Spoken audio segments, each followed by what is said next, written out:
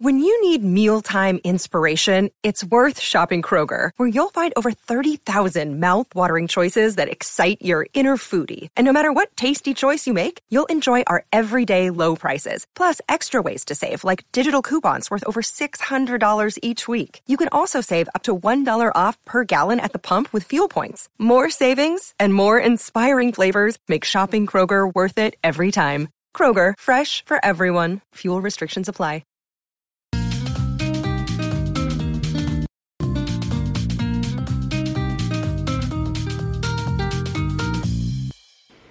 Good morning, everybody. No, afternoon. Sorry. It's morning for you, though, right? Morning. It's morning somewhere at all times. Everybody. Wherever you might be. Everybody. It's Rahdo, and it's Tom Vasel. I stole his thunder because he's stumbling over the concept of time. The concept of time is the concept of time, it's something I struggle with sometimes because last night I tried to go to bed at a reasonable time. So I was 11:30. I was getting ready for bed, and then I realized that the Brandon Sanderson's newest novel was coming out at midnight. Uh-oh. And I was like, no, go to bed. Don't wait for it. And I did. I'm now mature enough that I was able to pull that off. But it was tempting for a moment. But it's 459,000 words. And I don't care how fast of a reader you are. It just isn't happening. In our new age of ebooks, nobody cares about the number of pages anymore. Now everybody just needs to know how many words. Is that the case? Yeah, maybe that's what, I would have told you pages, but they didn't have that number listed. So that's how I used to go by things. This book's 400 pages, But really, pages is a completely arbitrary construct. Words is a better number there, so... Someone said, you are quiet? No problem. I'll just make myself quieter, which then you can turn up the whole thing. Alrighty, there you go. I already did that, but maybe it's different today. Oh, I know. I moved my microphone closer is what it is. Ah, there you go, yes. All right, so question one. What are you playing on the table that looks similar to Eldritch Horror? It's not. Wow. It just has a similar, just the card layout. Doesn't it? Wow, I didn't even see that. This is Levitation, which is a very cool dice drafting game. I love dice drafting, and I love engine building, and the thing about it is, on your turn, you're going to take a die from one of these three depots, and the color indicates, certain things depending on what action you're doing. The depot tells you what action you're doing as well, but over the course of the game, you're learning more of these magician tricks, because we're magicians in training, but the tricks are all color-coded, so... If I want to activate my engine of tricks over here, if I take a red, I can do 3 of these 4. But there are no red cards I want to get, so maybe I should actually build up tickets so I can make more business connections. It's really clever. I love dice drafting and I love engine building, and this combines those two things in a fresh way. I don't see this on Kickstarter. Is it coming to Kickstarter? I forget. I think it's launching tomorrow. Yes, tomorrow. That's right. Yeah. Do you know who the publisher is? Do you know who the publisher is? Oh, I'm glad you asked. The publisher is somewhere on this prototype box. You'd think, except it's totally not. They put their logo. Oh, come on, Pubs. It is. I have a whole bunch of pieces of paper, and nothing tells me who the publisher is. It's a mystery.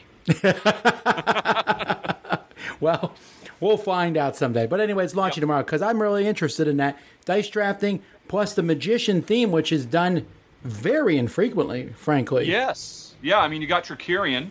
And if you ever thought, boy, I'd love Trickerion, but this game is too big and heavy, this is a nice little mid-weight thing, pretty easy to teach the rules, lots of cool powers on all the different tricks. And, it's very sharp. We really enjoyed it. But we love engine building and we love dice drafting. All right, folks. Well, we're going to jump right into board game mechanisms. We're going through the alphabet. We are at the letter C. So we're going to pause real quick here. We're going to do 2 today, but the first one's just real quick, even though I dearly love it, and that's constrained bidding. Yes.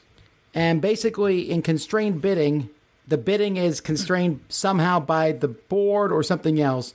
Like Ra, you have a certain number of tiles. High society, you have to add cards from your hand. You don't get change. or my favorite way where it's printed right on the board, like Stockpile, Amun-Re. I've always liked that. Yeah, that there's fixed. You can't bid whatever you want. You have to bid these particular increments, which really tightens it up, keeps the thing going. Here's my question to you: as a qualifier, as a variant for bidding in auctions, do you prefer this, or do you prefer more the once around? You can bid whatever you want, but you can only make one bid and then it's over. Which do you prefer? I like rebidding because do you? The pressure on me is too high, I think, when it comes to there being. Sorry, I'm fixing you. You're not on camera for whatever reason. Oh, what?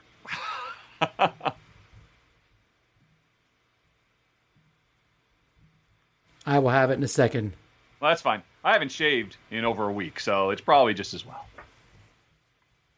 And this is really starting to get kind of itchy now. There we go. And it's gotten long enough to where it's kind of like, kind of almost getting into your mouth kind of a thing. All right, sorry. I answered back. The reason, okay, so it's 2 tenths for me, I think, to make the initial bid and always wonder if I'm bidding high enough. I like the idea that I can make a lower bid, and then there's a little bit of that auction flair in it, like, I bid higher than you. But it's also constrained. We can't go on forever, and we're not sitting there going, 1, 2, 3, 4, 5. I hate those monopoly bids where people are bidding 76, 77. Which is definitely the worst. And that's, that is the worst of monopoly. And either one of these systems, the one I prefer once around, I like that extra tension, but this is another great way to just make auctions work. No, I'll do 6. Okay, I'll do 7. And then, I'll do 73. I'll do 74. Jeez. Just come on. Yeah. Yeah, so anyway. All auction games should do this, or the other thing, just to keep it going. But this was not called auction. No. Constrained. All right. Let's talk about contracts, which if Rahdo says he doesn't like, then we know he's not telling the truth. Let's see what the definition here is. It says players fulfill contracts to earn a reward. These can be public, where everyone's being the first to complete them, or private. And in most games that have these, you usually have both. Or a lot of games you have both. I just played Tiny Epic Dinosaurs, which has both in it. So, first of all, what is your thoughts on these? Oh, I mean, I think this is just such a simple thing for designers to do to give a game variability, because if provided there's enough interesting elements in your game, just make a ton of contracts so that every time you play, this time I'm really focusing on this or that. There's so many ways you can play with them. I draw a hand from the beginning. I've got several. They're all public. I've got one. I draw some. I keep some for myself and put some in a public queue. There's so many different ways to do it, but it's always good. When is a game ever made worse by giving players a sense, a clear thing to focus on, to chase after? I think it's one of the best things in board gaming, and it's well overlooked. I don't think people appreciate just how much it can improve a game. I think people like finishing a list. Yeah. I don't know about you, but in the different odd jobs that I've had in my life, I've always preferred jobs that have a set number of things to do over jobs that take a certain amount of time. Like, instead of clocking in for 8 hours, I'd rather have a job that says, clean this, and then you're done. And you check through that. It's like a shopping list. And I like the idea of looking at different contracts, saying that one's worth a lot of points, but it also means I need more things. It gives you this goal, and then you play the game. Yes. Yeah. And, I mean, there's nothing wrong with a game that doesn't have this.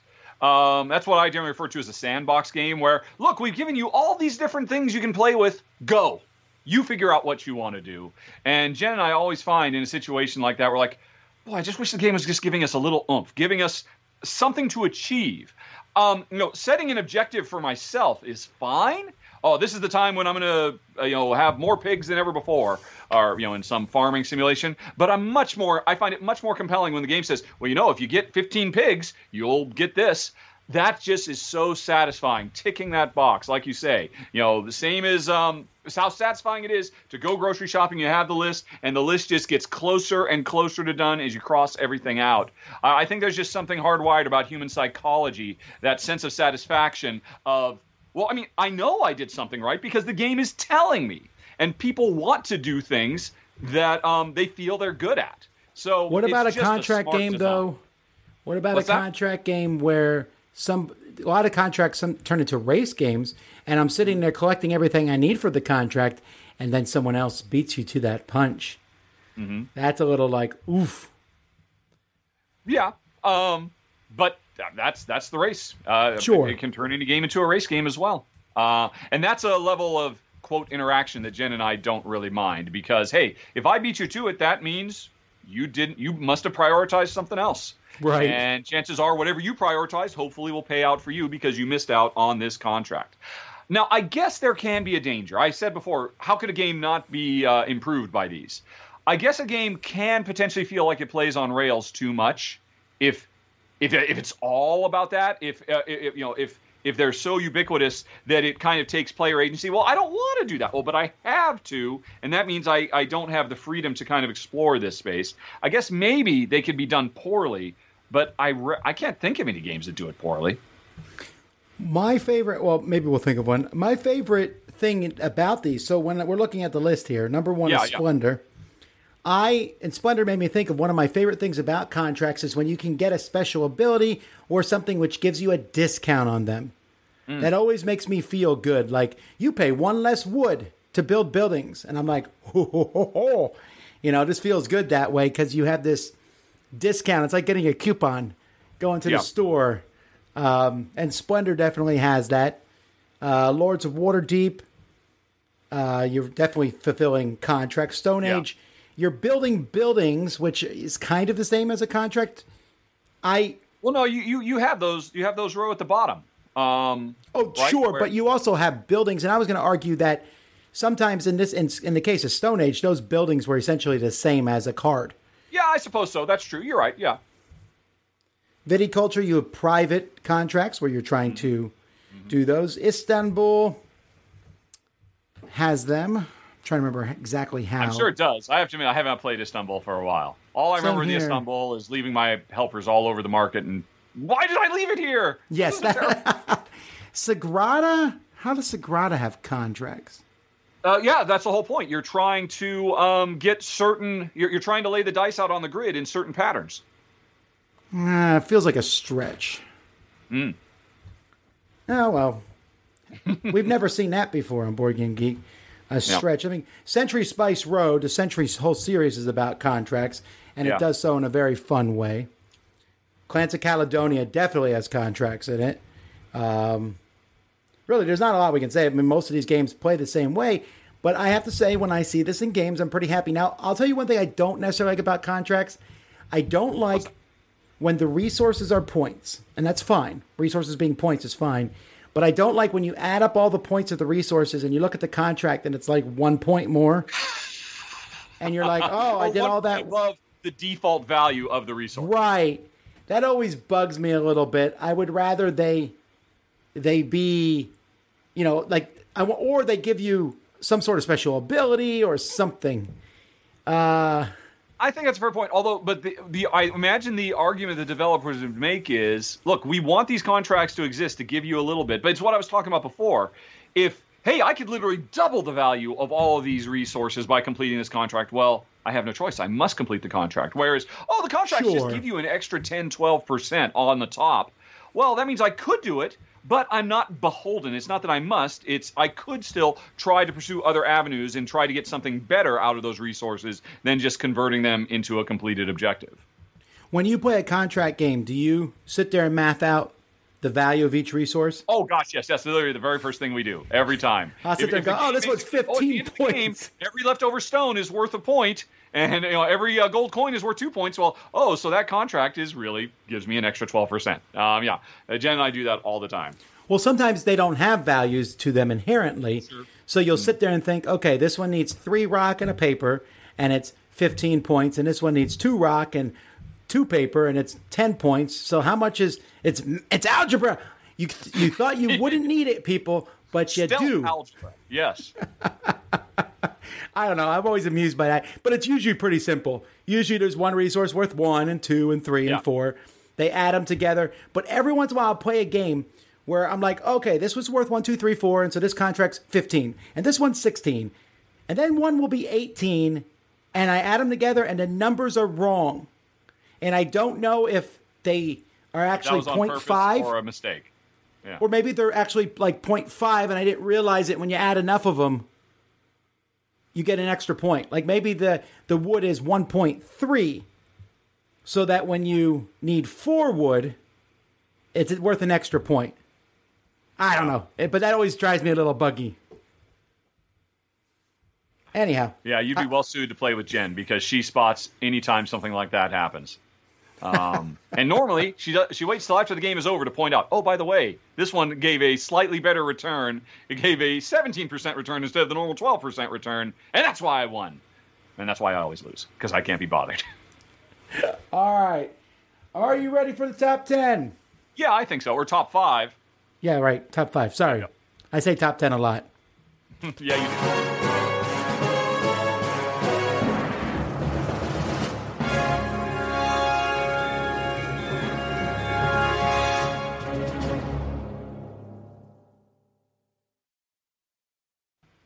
I feel like there was one that for the past 2 or 3 weeks you said you were going to do, and I don't remember.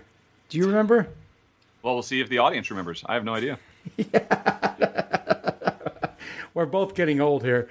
Yes. I know you said you were going to do something, and then last week you said, oh, yeah, I said I'd do that. Well, we'll do it eventually. All right, folks, give some top 5. Maybe I'll remember what it is. Of course, if I don't put it down, it doesn't happen. So yeah, you're the gatekeeper. So let's see. What do we got here? Alrighty. I think we've already done that one. I guess you could always do a top 5 more if you want to revisit something, I suppose. Well, yeah, that's what they do on. I watched that Top Mojos, and every once in a while they have like 10 great moments in the Marvel Universe. 10 more great moments. Yep.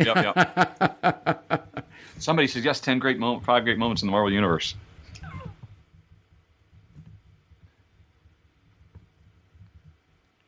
Alrighty, here. This one I'm not going to put, although it made me laugh because it says top 5 things to look forward to in 2021. I can tell you number 1 right now is vaccine. Also, number 2 is vaccine. 3, 4, and 5. Am I wrong there? I don't know. I think that can't be beat. Yes, I think if you put that one up there, we've already found the number 1.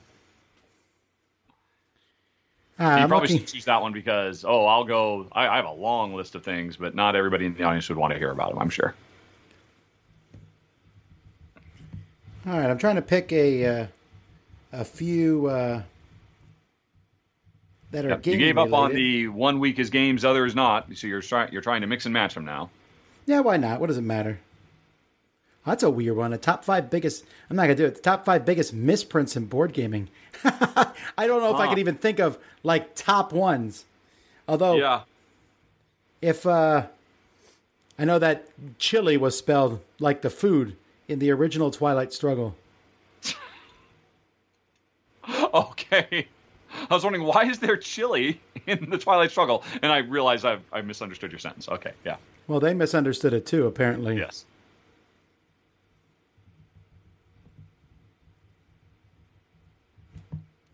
Alrighty.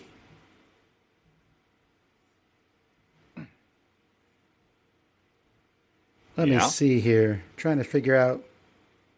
Well, someone said if 5 vaccines come out, that's the top 5. Yeah, that's true. That's true. But I will say, I am feeling extremely hopeful after the one they announced yesterday. That was a really nice vaccine. The second big announcement. Yep. Hey, man, it was only a matter of time. We knew they were coming. Well, I know, but until you actually hear it, I think until we hear about people actually getting vaccinated, then it becomes real. Yeah. Yep. Well, I only got 5 here, but that's good enough. All right, here we go. Let's Ready? do it. Top 5 dice drafting games. I feel like that was pointed towards what's in front of you. Yeah, we kind of queued that one up.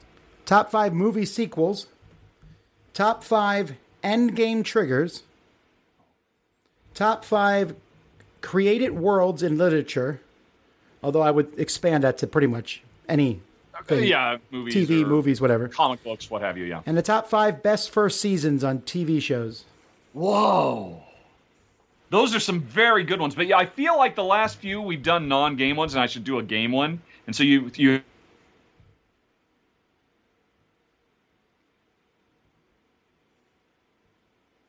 Sorry, everyone. We lost Rado. We'll get him back, though. I feel it. It says reconnecting. There's a poor network connection. He'll come back. We need games every once in a while. Okay, so we completely missed everything you just said. No, you're back. Okay. We just need you to say which one you picked.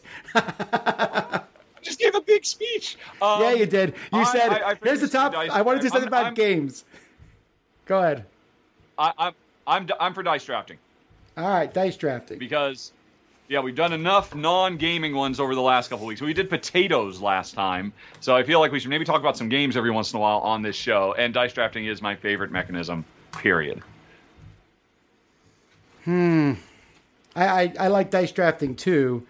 My concern is I'm trying to make sure I don't miss any. So let's just throw out a bunch of names first so we can make up a list. Yeah. I mean, well, the audience can certainly help with that too. Yeah, that's true. Okay. And there is, I believe, dice drafting is a mechanism on Board Game Geek. Can we just look it up under mechanics? Hang on. Well, it might not be filled, you know. And there's not one. All right. But I mean, I'm going to throw out my first one, and my favorite one is Trois. Trois is fantastic because it takes dice drafting, but that extra level of drafting from each other. I mean, I know a lot of people think Trois is really mean-spirited, and how can Jen and I enjoy it? But for us, I mean, we roll these dice, we put them in our depots, but these aren't our dice. It's when my turn comes around, I can take the dice in front of me, or I can pay you to take the dice in front of you. It's all very friendly, I think.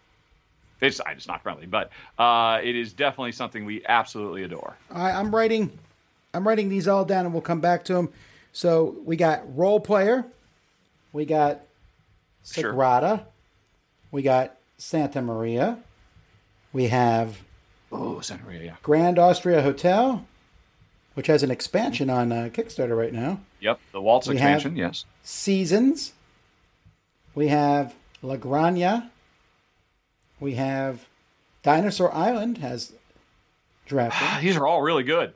This is such an amazing mechanism. The sequel to Trois, which is Black Angel, I think. Sure, yeah. We have Pulsar 2849. Yes. We have Blueprints. I guess I haven't played that one. Oh, wow. Yeah, that was from a while ago. Lorenzo Magnifico, I don't consider to be dice drafting. You roll the dice and work with it. No, it's just the dice determine the strength of your workers, right? Yeah. Coimbra, though, is dice drafting. Ganshan Clever. Jeez Louise. Marco Polo is not dice drafting. You roll your dice and do stuff with them. Yeah, exactly. That's dice worker placement. Tekhenu is dice drafting. Let me see. Dice Forge. That's not technically dice drafting. I think we got the biggest ones. Coimbra. Yeah, I wrote Coimbra down. Oh, you did? Okay. Trismegistus, yes, that has dice drafting. Yeah. Trismegistus, sorry. Dice Settlers, you don't really dice draft. That's dice building. Yeah. You're building your dice in front of you. The Magnificent.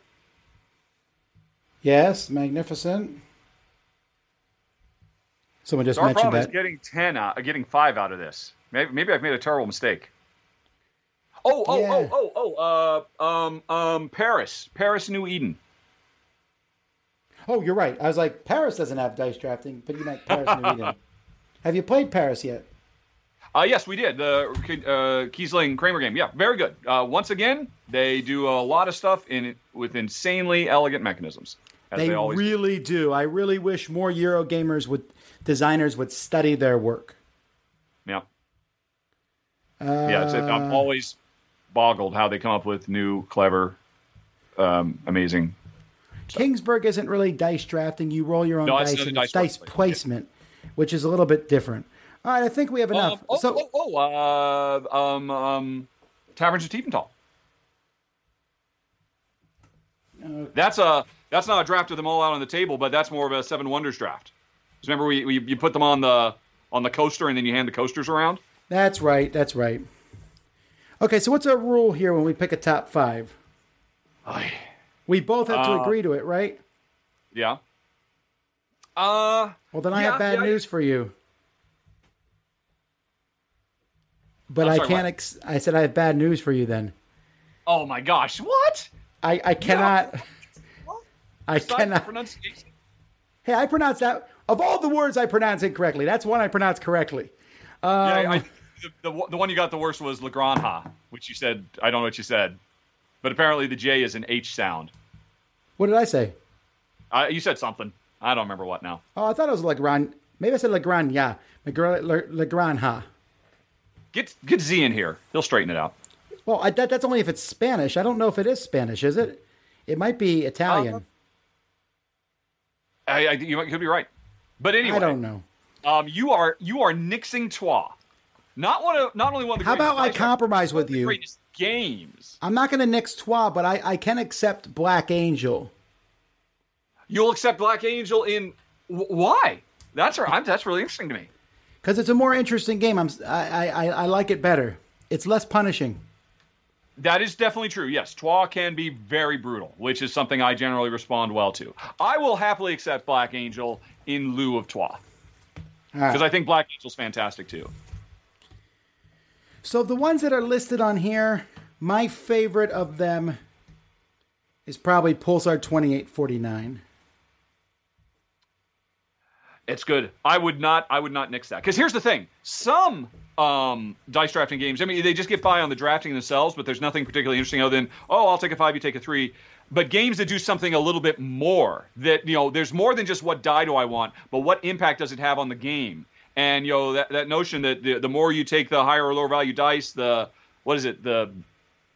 median? I forget. But, I mean, I always thought that trick of the way they're aligned was very, very cool. Yeah, especially because you want the bigger numbers, but you sit there and go, but at what cost? Yeah, that's literally... Sometimes I'm like, forget it. I don't care about the cost. Several times. I would totally be down with Pulsar. I mean, plus, I love Vladimir Suchmi. His games are always fantastic. So I'm down with that.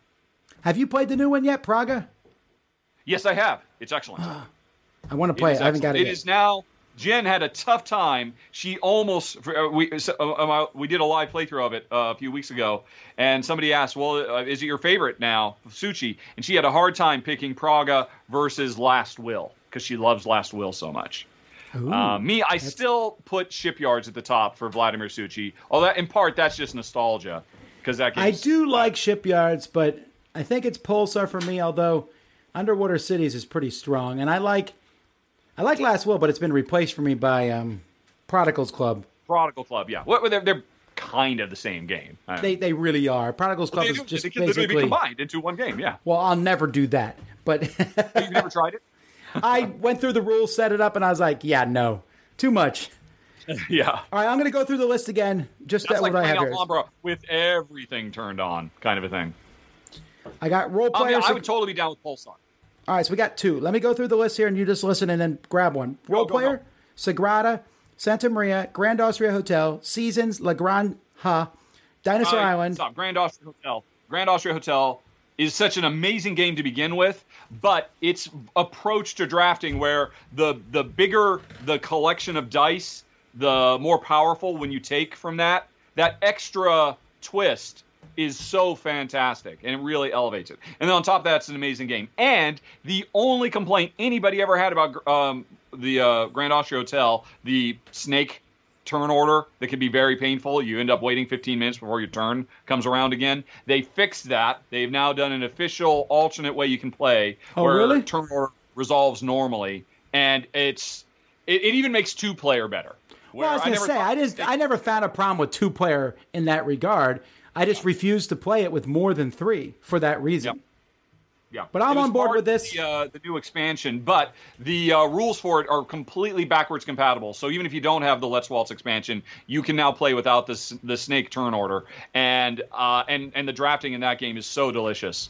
I got to say, I'm a little iffy on this expansion because I feel like the game's pretty solid as it is. I don't feel like it needed an expansion, so I'm hesitant.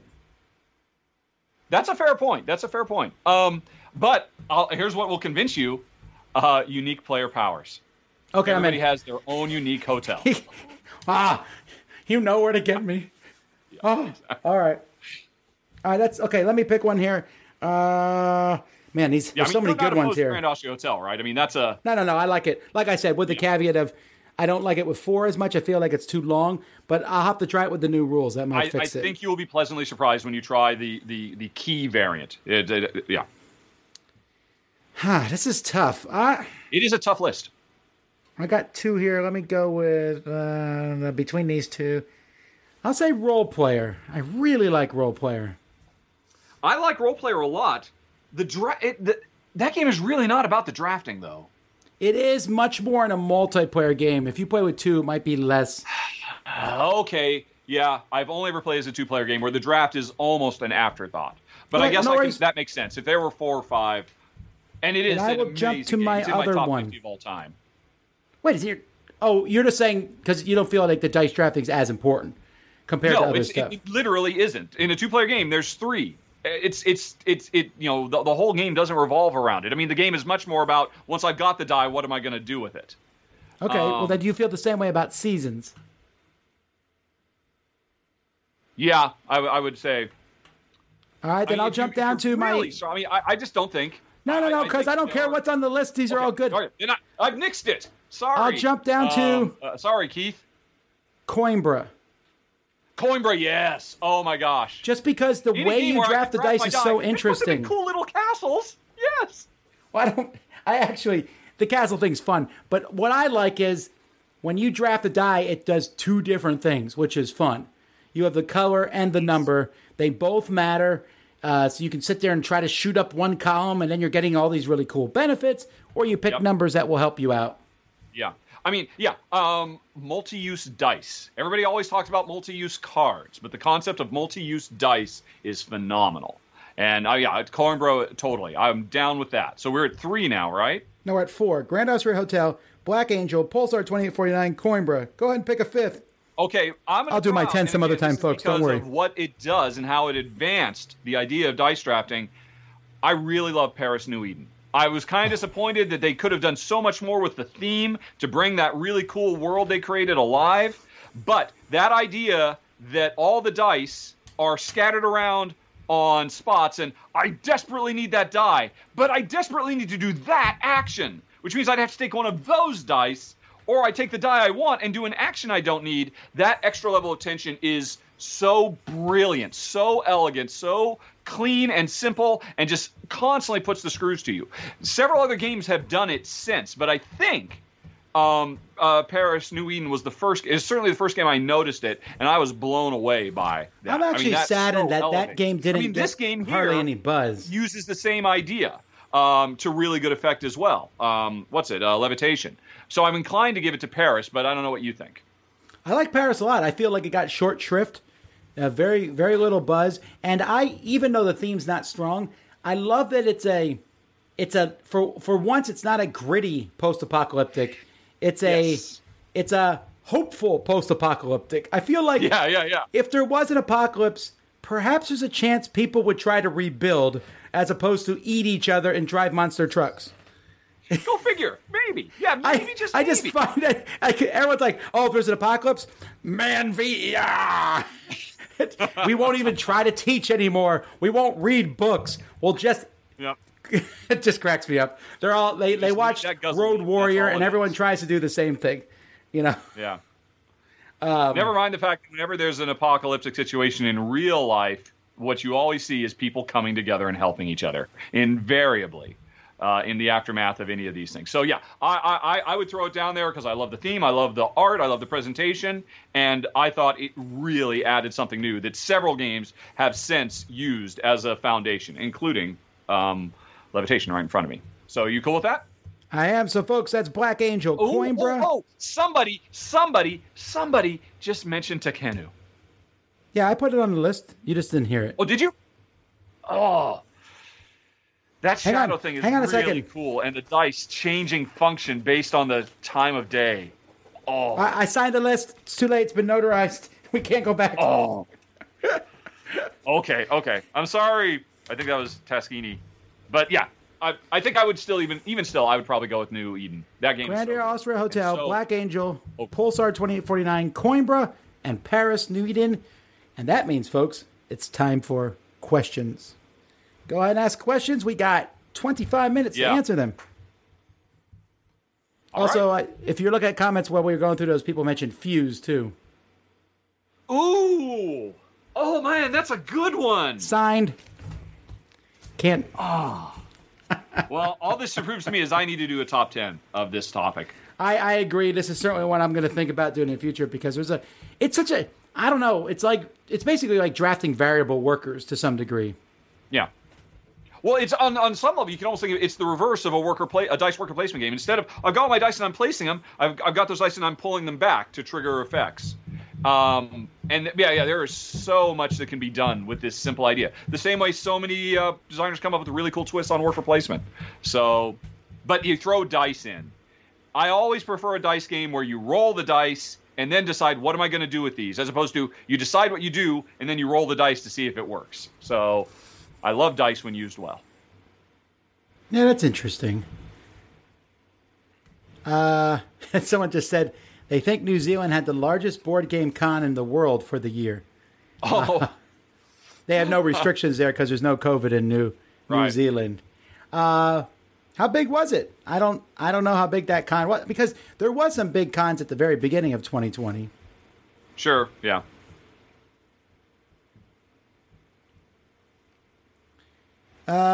What's your go-to board game to relax with?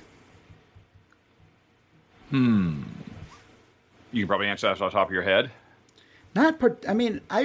To me, I find playing, I would say like 90% of board games I find very relaxing to play. I don't care if I win them. I mean, I try to win, but I'm not upset if I lose. So I find board gaming relaxing. Now, if the rules are really tough, to the point where you're sitting there kind of struggling to figure out what to do next, those are not as relaxing. But I would say for the most part, I'll be like, hey, I'm playing this game. Let's try this strategy and see how it works. I don't know. I just find them relaxing most of the time. I would say probably, if I want peak relaxation, I'm not sitting at the table. I'm on the couch. So probably a roll and write. Maybe on tour would be a good one. Because you can actually lay down and play that game. Yeah, on tour would be, if we just wanted to kick back and relax and knew we were going to have a good, fun time and not have to worry too much or, how does this rule work or whatever, on tour might be my Insta. Marco says, what else could you draft besides cards and dice? Any new ideas? Workers, in a worker placement game, drafting workers. I think that's done a little bit, not quite an obsession. A little drafting tiles. There's definitely drafting starter player powers. That's been done in games before. Drafting dice, drafting cards. I want to come up with something really game-changing and clever that no one's ever thought of before, but I think kind of everything. There's drafting opponents and players. I guess, in a team game, drafting... Yeah, it's just whatever component you can think of. You can draft it. Drafting pogs. No, but something really interesting. I have to go to the list of all mechanisms. Drafting auctions. Nope. I got nothing. Sorry, Marco. So we just did our 12 Days of Christmas series. And someone says, maybe you'll make a list of games people can buy for Christmas. And if not, they want your stocking stuffer, family strategy, advanced strategy, etc. I think you've got that covered pretty well. What would be, okay, let me just ask you one then. What would be your stocking stuffer? If you, it doesn't have to be a game that just came out, but a game that you are pretty sure is reasonably in print. What would you tell people to give as a stocking stuffer? Well, I mean, I'm sure you have to give this a lot of thought on your list because, I mean, I don't know who your friends and family are. If you wanted to do a stocking stuffer for me, it's a tiny box. He wants a wad of cash. Castles of Burgundy, the dice game, is a wonderful little roll and write. It's a super tiny box. I would love, if I didn't already have it, I would love to see that in my stocking, but that's because I'm a hardcore Feld fan. What's a universe? Or I would just like to see the Wasp, the NES expansion for Marvel Champions. I'd like to get that a little early. That would be amazing. All right, I'm going to pause this question. I'll be back. Don't worry. But okay. I saw you respond on a thread. I don't have a dog in this fight. About the ranking of the strength of the heroes. Oh, yeah. In Marvel Champions, yeah. Marvel Champions, and where the Hulk has universally ranked the lowest. Oh, everybody hates Hulk. No one loves Hulk. Which saddens me, and I didn't realize She-Hulk was ranked second lowest because she's my favorite of the characters that I played. Yes, she is my favorite of all the playable characters. I think what you're saying, I mean, in the case of both of them, She-Hulk especially, to play her well, you have to not be in costume. You have to spend, I mean, she's designed to have you be almost as effective when you're a lawyer, because that's what her day job is. And I think she has more alter ego cards in her deck than anybody else, or she's tied with Ms. Marvel. And that's what I think makes Marvel Champions so special, is not just, oh, look, I can punch a bunch of guys while wearing spandex. It's the fact that they focus on the other. And so I think what everybody's missing a trick is everybody thinks it's so miserable to be Hulk because you want to stay Hulk as long as you can, but the game is really super tight and restrictive when you do that. And my answer is don't. Banner, if you are Banner, you have a 5-card, but you get to draw an extra card. So you effectively have 6 cards. You have a lot of control. You can be a very strong planner if you play as Banner. And I think Hulk is at his best when you are, I mean, I've actually spent multiple turns in a row as Banner trying to build up for a super Hulk turn. And anybody who's having a miserable time playing Hulk, it's because they're like, no, I have 18 hit points. I should stay Hulk forever. And it just means you never get to make any choices and you play a really simple, just punch guys over the head. I think Marvel Champions is at its best when it's putting you in situations where you want to take off the super suit. If that's what you were asking about. Not that anybody here asked, but you can ask. Well, I was going to ask where you put Ant-Man in the ranking. Ant-Man has got to be one of my favorite because you actually have 3 forms to change. And I think everybody will agree Ant-Man is so fun because more than any other character, you spend so much time switching back and forth because you have Giant Man versus Shrunken Ant-Man versus Scott Lang out of costume. And I can only hope that Ant-Man shows just how powerful, how much more fun it is the more often you switch sides. And so I would love to see them work on heroes who can do more with their alter ego side. That's effectively what Ant-Man does because he has 3 sides instead of 2. And what you saw me post is my only complaint about Hulk is that Banner isn't even stronger to make it even more viable. Because if you're role-playing as Bruce Banner, the last thing you want to do is become the Hulk. And, it's like a last-ditch effort to make that switch. So Banner should almost be more powerful than the Hulk. Sure, but the Hulk doesn't want to turn into Banner either. So that is thematic if you don't switch back and forth. Yeah. Because he does try to stay in one as long as he can. Yeah. Well, and that's the thing. Yeah, Hulk has several cards that are, hey, you know what? You get +1 attack forever until you switch back to Banner, and then you have to give up. I forget, it's Enduring Rage or something like that. So they definitely put in things that make you want to stay as Hulk. And I almost feel like those are tricks to make you think you should stay that way, when no, you'll be much better off if you abandon that stuff and go back to Banner and plan for a bigger, stronger turn. Alrighty, so switching tacks here. Yes. What's your favorite? What's the best sour candy? We'll talk about it all day. What's the best sour candy? You have to answer. I genuinely don't like sour. I don't like sweet and sour. I like those. I like those sour Asian ropes. cuisine. That's what I like the best. Yeah, a sour food stuff is triggering a response in your body that has evolved over millennia to tell you, don't eat this. This is a bad thing. And yet somehow people have said, oh yeah, let's double down on that. Yeah, because we evolved into people who like it. Yeah. Yep.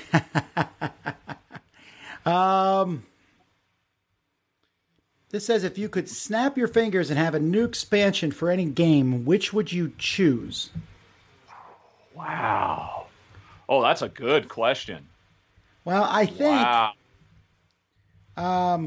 I'd say Marvel United because I really like the base game. It's fun. I know there's more stuff coming. At some point they're about to announce the X-Men for it. So I would say that, but that one we know is coming. For one I don't know about, man, most games I'm really happy with the base game. I don't seek expansions as much as I used to.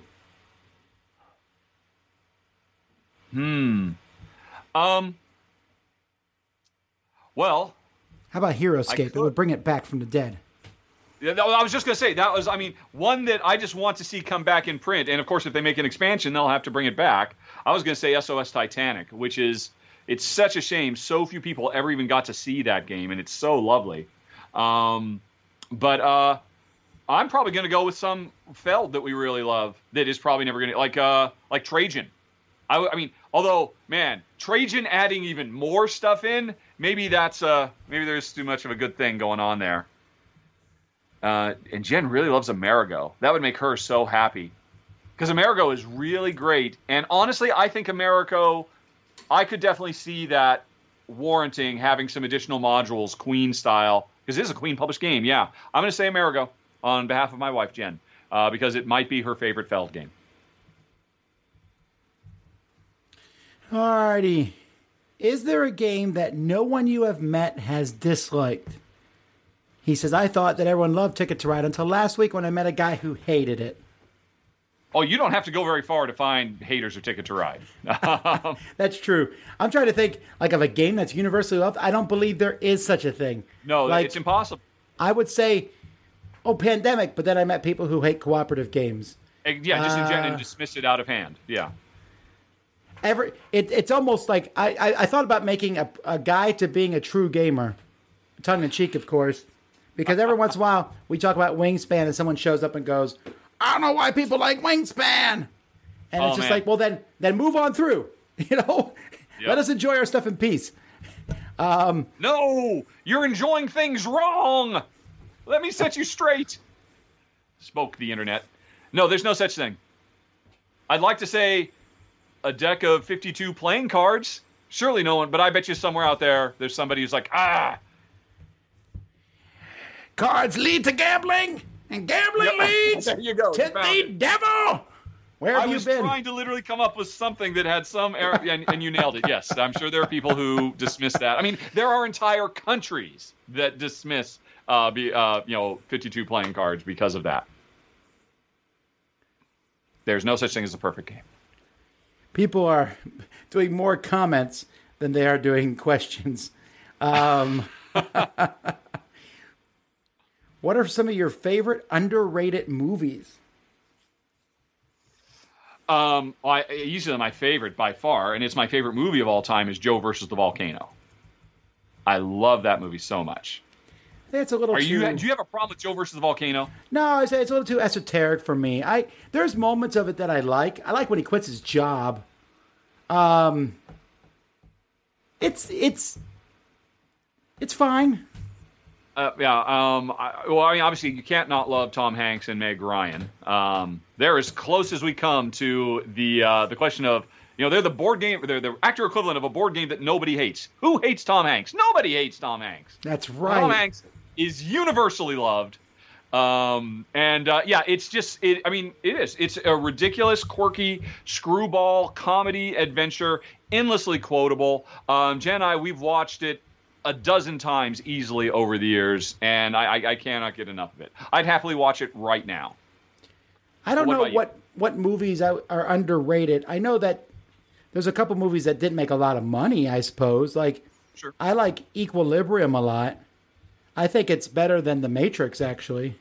Whoa! Wow! You are that gun kata fanatical. Oh, look, gun kata's the biggest load of hooey that ever was. But if you just think about it and then don't put too much thought into it, you're like, that's pretty cool. Then you think about it, you're like, yeah, you can't do that. Yes. Yeah. But I do like the aspect. It's certainly no more ridiculous than a typical comic book. Sure, and it has a little bit of 1984 put into it. Emotion. It has a little bit of 1984 in it, you know, with the thought control and stuff. And I don't know, I liked it. It wasn't, there was some cool action in it, but it wasn't overdone with action. If we go way back, Last Starfighter, but that's kind of a cult classic now too.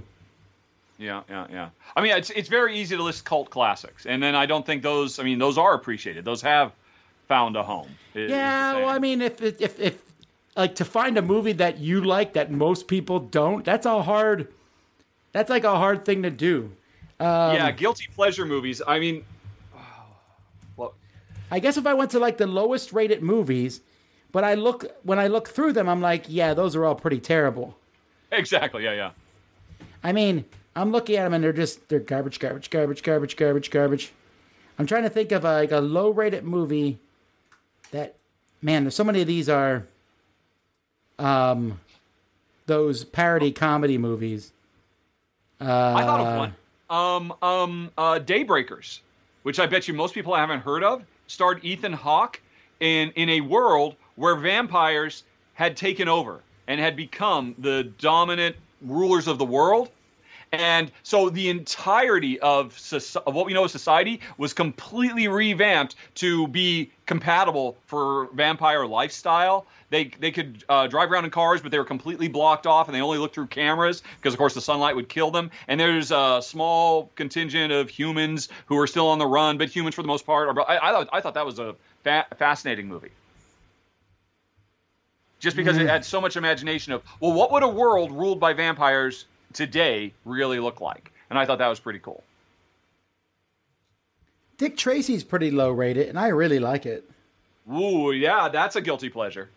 Not that you have to feel guilty or ashamed. I mean, just for the visuals of that movie alone, it is worth watching just to look at it with the sound off. I learned to dress from that movie. All right. You are a Dick Tracy villain. It never even occurred to me. All right, let's get to another question here. How big is your? Oh yeah, you have a gigantic Apple Watch too. Yeah, I know that. I got it. Although I will say, talking into your watch, that's something I found to be super overrated. When I first got the Apple Watch, I was like, "Oh, cool!" I did it a few times, but talking like this just looks super dorky, and it's not convenient. You know, I don't know. I see almost no one do it. Yeah. Alrighty. Someone said the convention in New Zealand is 700-ish people. So, yes, I guess that would make Dice Tower West the biggest convention of the year. But all right, there you go. I don't know. That's not something to be proud of, right? Yeah. That's time travel. Is it self-correcting or butterfly effect? Neither. The Marvel Cinematic Endgame. You like that? Parallel dimensions. That is because one, that's actually based on real speculative science, as opposed to just what we thought would happen as a bunch of science fiction writers. And I think it's much more evocative. That idea of all these different universes you create from a simple change. Yeah, I mean, I like it for that story purpose. I don't dislike. I would say I'm closer to self-correcting. I don't necessarily believe that the butterfly effect. You know, if you go back and step on a butterfly, who's not to say a different butterfly would then lead towards that same thing? Also, I'm pretty sure stepping on a butterfly would change more than just Nazis being in charge. Nope, that's it. That was everything else is exactly the same, but Nazis are in charge. Now, I don't know that I think self-correcting, but let's say you go back and you kill Alexander Graham Bell, so he never invents the phone. Well, somebody else would probably invent the phone. And it might be done in a different way, but I think it would still get there. Also, I don't believe in time travel, so... The parallel dimensions is what allows us to have a Loki Disney Plus TV show. So... Wait, what is this Disney Plus TV show, Marvel? I'm still waiting and waiting and waiting. Know. However, Come on. Mandalorian is good. Can I say, so I can jump into your Star Wars argument, can I say I think The Mandalorian is currently better than almost all the Star Wars movies? You can say that. Okay, if you like. good. I think Mandalorian is mostly fine. I mean, I enjoy it, but it's fairly on the surface. There's not a lot going on. Here's the thing I'm actually enjoying more and more. The longer it goes, the more they're basically casting the Mandalorian himself is kind of a klutz who just keeps stumbling. And, at first I thought he's supposed to be this ultimate badass character, and yet he's just walling around in the mud and stuff. And I really Well, yeah, but he does have a lot of great moments. Come on now. And I'm starting to enjoy it on that level. All right, let's see. Now people are giving their... Oh, there's one I agree with. The Burbs. I do like The Burbs a lot. Sure. But Again, Tom Hanks. Tom Hanks can do it. Yeah, that's a... Okay, what about that? The worst movie you've seen Tom Hanks in? Whoa.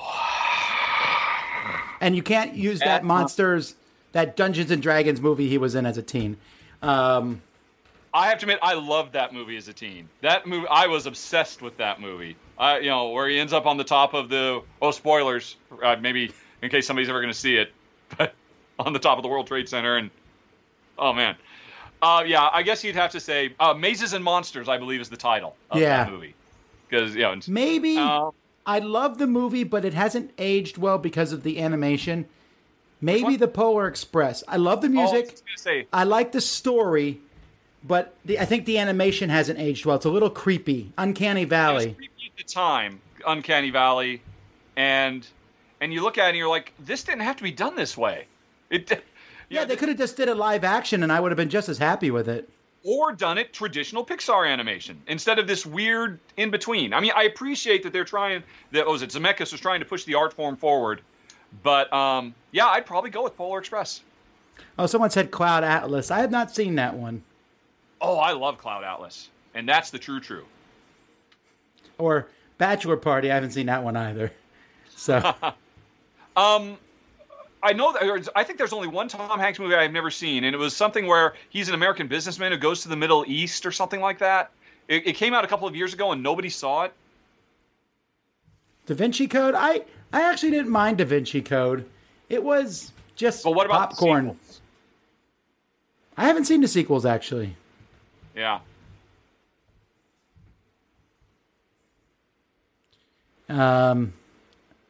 Let's see here.